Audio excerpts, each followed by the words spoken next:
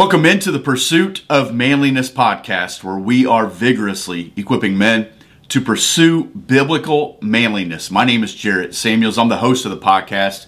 Men, as always, I'd like to begin by thanking you for checking out today's show and reminding you that today's podcast is sponsored by Dark Water Woodwork, darkwaterkc.com. The link will be in the show notes. Right now, Doug Cole of Dark Water is offering 15% off of your beard care products. Specifically, I want to talk about the St. Patrick Beard Balm and Beard Oil Combo. That's 2 ounces of beard balm, 1 ounce of beard oil. I'm not a beard balm guy, but some of you are. So maybe you go in, you buy this, and you can give that beard balm to somebody that you know uses it. It's a way that you can kind of advance the message and say, hey, here's something I'm connected to. I heard it on a podcast. This is a business I support. Use them both for yourself. It doesn't matter. Use the discount code that I'm going to give you in the podcast, and you'll save 15% off your order. Men, it's time for today's podcast conversation. We are keeping this walk through the life of Christ going today by looking at Mark 8:31. What is that? To 38. Jesus foretells his death and resurrection. You say, well, that's exciting. It is exciting. And if you know the word, you know why it is exciting. We have been walking through the life of Christ since the start of the year, kind of jumping off of what we did in December. And we say, hey, we're going to do this till at least Resurrection Weekend. Some of y'all call it Easter Weekend. Doesn't matter. He's alive. That's what matters. So if Jesus is alive, as you know, that changes everything. That changes everything. Changes today. Changes every person I come in contact with. If Jesus is alive, that changes everything. It takes a lot of pressure off of me today. I don't know about you, but it takes a lot of pressure off me. And he began to teach them, verse 31, that the Son of Man must suffer many things and be rejected by the elders and the chief priests and the scribes.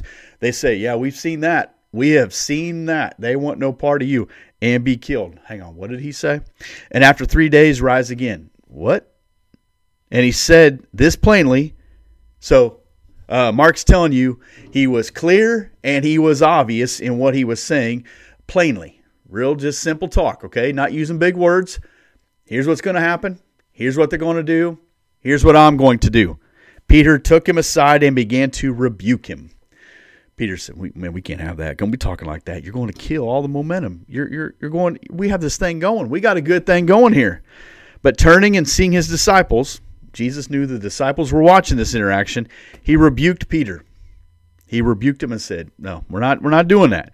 Get behind me, Satan. Could there be a more offensive thing that somebody could say to somebody else, especially if you are the Son of God? Is there something more offensive you could call somebody? For everybody who thinks Jesus came just to pat poor people on the head and put kids on their lap and just tell everyone how wonderful they are and everybody ends up in heaven, look what he did to one of his closest friends. Get behind me, Satan. Some of y'all have never spent any time in a locker room. There's some names called and things done in there. You go, oh boy, I just couldn't do that. I'm telling you right now, Jesus and the disciples talked to each other like men talk to each other. We had a guy in our church yesterday. He's a good man. He's kind of one of them John Wayne kind of guys. He put his Bible on the table. He turns, and we got one of these TVs in the lobby area that's kind of low hanging, and never considered it being a hazard till this guy conked his head right on the corner of it. Had a little blood come out of his head. After we made sure he was okay and didn't have a concussion, our prayer team, as we went through the building, you know what we did? We made fun of him everywhere we went. We say, hey, watch your step now. Be careful. When you check you need some stitches, need some Neosporin. This is what guys do because we love each other. That's what we do. But this is loving. But this ain't ripping on him. This is serious. He said, get behind me, Satan. There's an exclamation point there. For you are not setting your mind on the things of God, but on the things of man. He's living by the flesh. Let me tell you how many times I live by the flesh.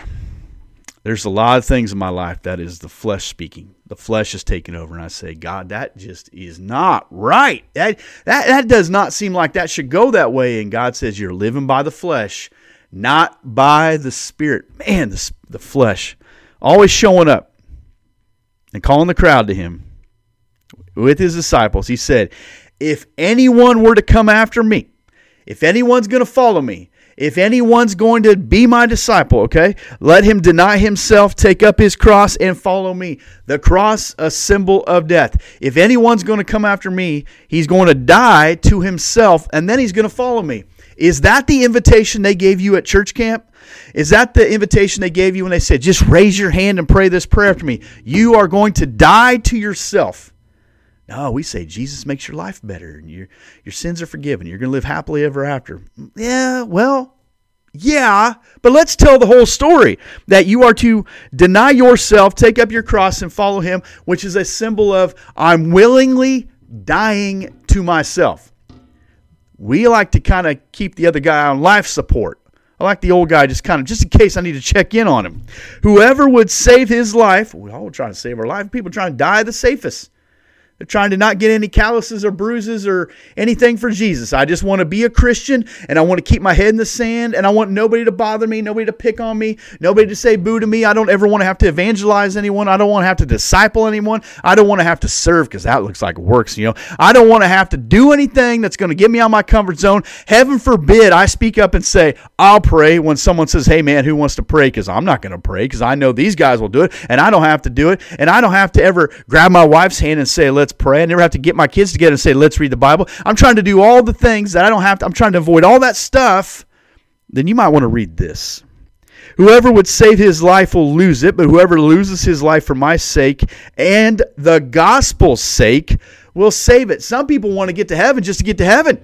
They want to get to heaven just because it's easier. Streets of gold, I'm in on that. I just have to believe the food in heaven. You say, Jared, I don't know if there's food in heaven. I'm not asking you.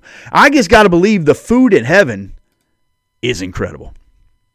It's got to be just incredible. God always provided food for people. I think the food in heaven is going to be great.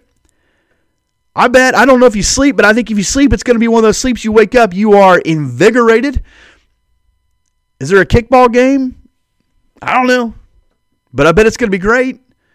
Some people just want to get to heaven because they want to be safe. And we'll get to heaven. Hey, I'm for heaven. I'm for getting as many people to heaven as possible. But if Jesus wasn't there, would you still want to be in heaven? Some people would say, yeah. We should want to be where Jesus is. I should want to be where Jesus is. And so I'm going to lose my life for his. I'm going to respond to what he's done because I can't do anything. Would you want to get to heaven if Jesus wasn't there? Would you want to live there if he wasn't there?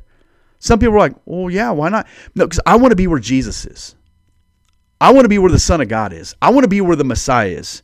Now, we know him seated at the right hand of God the Father. Don't miss the point. The point is, don't miss Jesus. He said, whoever saves his life will lose it. A lot of guys out there trying to save their life. But whoever loses his life for my sake and the gospel's sake. Whose sake? For Jesus' sake. Why am I losing my life? For Jesus' sake. Who else? The gospel. What's the gospel? The good news of Jesus, what he has done. Tell somebody the gospel.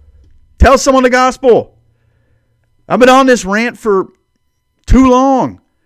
A lot of you guys with social media accounts and use them in some strange and ridiculous ways.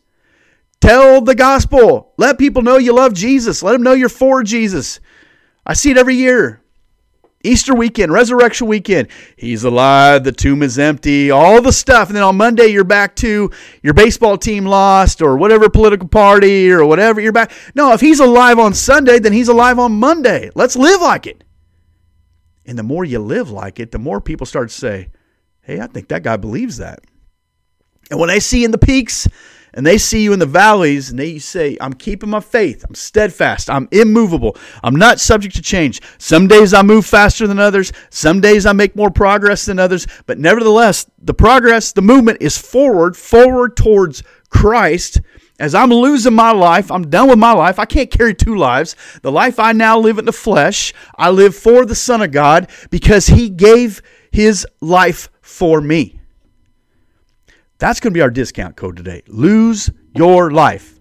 L-O-S-E. Don't lose it. Lose, L-O-S-E, your, Y-O-U-R, life. All capital letters, one word. So if you're going to save some money, I want you to think about that. Am I willing to lose my life for the sake of the gospel? We hear people, we see people in other countries being martyred for Christ. hiding. Got these churches that are underground. We got people and you try to do all these little posts about this, that. You're not going to convict anybody to get to church who doesn't want to be there. If that guy believes his own excuses and believes his own reasoning, if that kid tries to tell you, well, I got practice, a tournament, or a game, you're not going to convince him otherwise. You just keep loving Jesus and let him know you're missing out. You're missing out. And I don't got to persuade you, and I don't got to tell you how wonderful it is. I'm just going to keep living my life for Jesus, and you do what you're going to do. And along the way, I just believe we're going to win some for Jesus.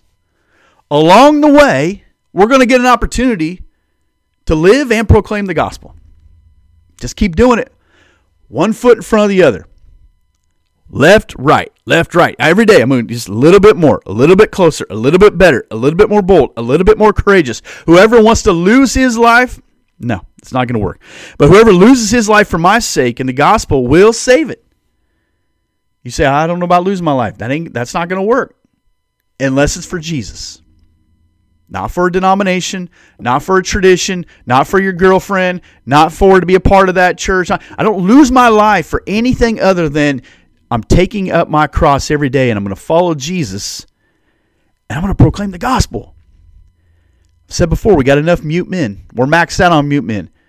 If you're listening to this and you're thinking about following Jesus, but you think, I'm going to say the least amount possible, do the least amount possible, I'm sorry, we're full at that position.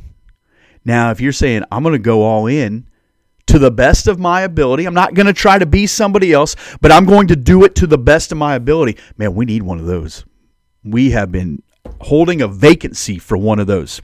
What does it profit a man, verse 36, to gain the whole world and forfeit his soul? A friend of mine sent me a video the other day of a guy who was on a show, popular show, and probably one of the most popular people on the planet for a period of time. And he has said while he was doing that, he was miserable. He's empty. You can gain the whole world and forfeit your soul. You see it every single day, and we just can't convince ourselves otherwise. Every single day, people who had it all, losing it all. People who had it all, ending their life. People who had it all, absolutely empty. You can have it all and feel like absolutely nothing if you don't have Jesus. You can lack nothing when it comes to material things, when it comes to relationships, when it comes to influence and opportunities. You can lack nothing and feel like absolutely nothing. I lack nothing. I feel like nothing. Why? I don't have Jesus. Because he said in verse 37, for what can a man give in return for his soul? Now you look around and you're just like a teenager. I got teenagers in my house, and they see these influencers and people, and they think they're doing this, that, or the other, and then, boy, they're really doing something. And you try to tell them, look, that life ain't what you think it is. That's not what you think it is. And they're like, I just, we do the same thing. We look at people and say, well, if I just had that, maybe if I had that kind of influence or that kind of privilege or that kind of responsibility, that kind of opportunity, boy, then I would be happy. Nope. The condition of the human heart has never changed. And Jesus said, what can you give in exchange for your soul? What does it profit a man if he gets everything in the entire world, but he feels like nothing? He feels like absolutely nothing because he doesn't have Jesus. For whoever is ashamed of me and my words in this adulterous and sinful generation. You guys that think Jesus just patted everyone on the head, chew on that one for just a second. For this adulterous and sinful generation. That means we go whoring after everything other than him. We chase everything other than him, give ourselves to everything other than him. Sinful generation. What does your sin do? Separates you from God. Of him will the Son of Man also be ashamed. He said, you're ashamed of me, I'll be ashamed of you. When he comes in his glory of his Father with the holy angels. You ask the average Christian male, you ashamed of the gospel? He said, no. You say, what time's your small group meet? I don't got one. Hey, who are you evangelizing right now? Nope, not on that one either. Discipleship, what kind of questions do you ask? What kind of process do you use? Not doing that either. When's the last time that you talked to somebody that you didn't know about the gospel? We supposed to do that? That is living a life that is ashamed of Jesus.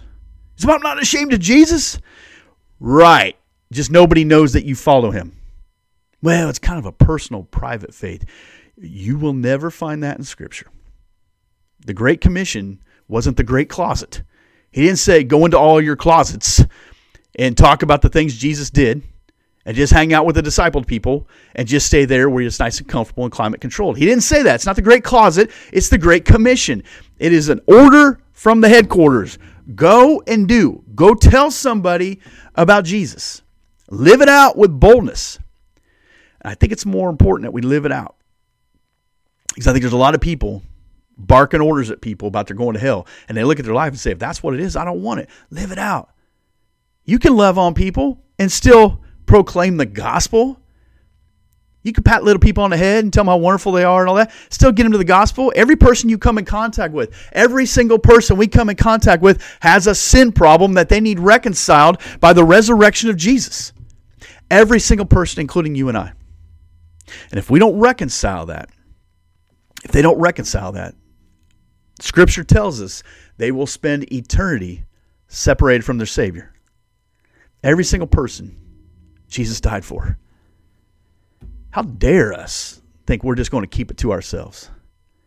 Could you imagine what would happen if more men were willing to lose their life for the sake of the gospel and stopped being ashamed to be a follower of Jesus and boldly proclaimed with actual words what they believed, even though it may not be the most eloquent, it doesn't matter, and then lived it out, loved one another, took care of their own address. I've said before, the gospel has got to get to your house. I've been in houses where you know they might proclaim that they are Christians and they might declare that name and own that genre, but you're not feeling it. And I've been in houses where you say, this is different. The Holy Spirit is in this space. No question about it. You just feel it. You know it. You cannot fake that. So you get the gospel to your house, and then when you leave that door, you go live it out. You say, Shark Week, I'm looking for chum in the water, man. Any opportunity. God, just give me an opportunity. I'm not going to wait for the 10th prodding that I should go over and talk to that person. First prod. I'm going with the first prod. We said before, close the gap from one conversation with the Lord to the next. If you close that gap, so I had a great conversation with the Lord in the morning, I'm going to do it again and again. And every time I think of that situation or every time I think about that person or whatever, I'm praying for him. And if you close that gap, what you're going to realize at the end of the day, you took advantage of more opportunities. Doors of obedience lead to doors of opportunity. I think this would be a great portion of Scripture to read before you go to bed tonight. Matthew chapter, 8. Maybe I said 9 earlier. Forgive me if I did, but it's Matthew or Mark. I'm going to get it right at some point. It's Mark. I'm looking right at it. Mark 8, verse 31 to 38. He foretells his death and resurrection. But he also says it for us as well. Jesus foretells his death and resurrection, and he foretells my death and resurrection. That if I'm going to come after Jesus, I'm going to follow Jesus, I have to deny myself and I have to take up my cross every single day to follow him. Whoever would save his life, I'm not saving it. What good is it? This life is empty apart from Jesus. It's hopeless apart from Jesus. If I'm going to try to save it, no good. If I lose it for his sake and the sake of the gospel, now we got something. I'm not going to try to gain the whole world. I'm going to try to Matthew 6:33 it. Seek first the kingdom of God and his righteousness, and all these things will be added to you as well. All these things. I'm exhausted from chasing all the things. You know one of the things I'm exhausted from chasing? Comfort.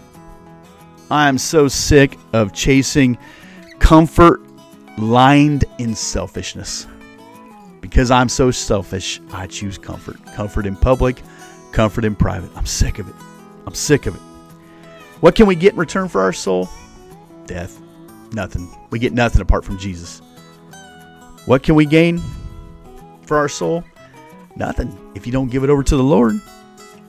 How do you know you give it over to the Lord? Because you're not ashamed of Jesus' words. I'm not ashamed to Jesus' words. I'm not ashamed of who he is. And with that, I have confidence that someday, when I breathe my last breath on this planet, he won't be ashamed of me either. Now, that's a good way to live this life. Amen. Man, I appreciate you listening. Appreciate you guys who are watching. Let's keep pursuing vigorously biblical manliness.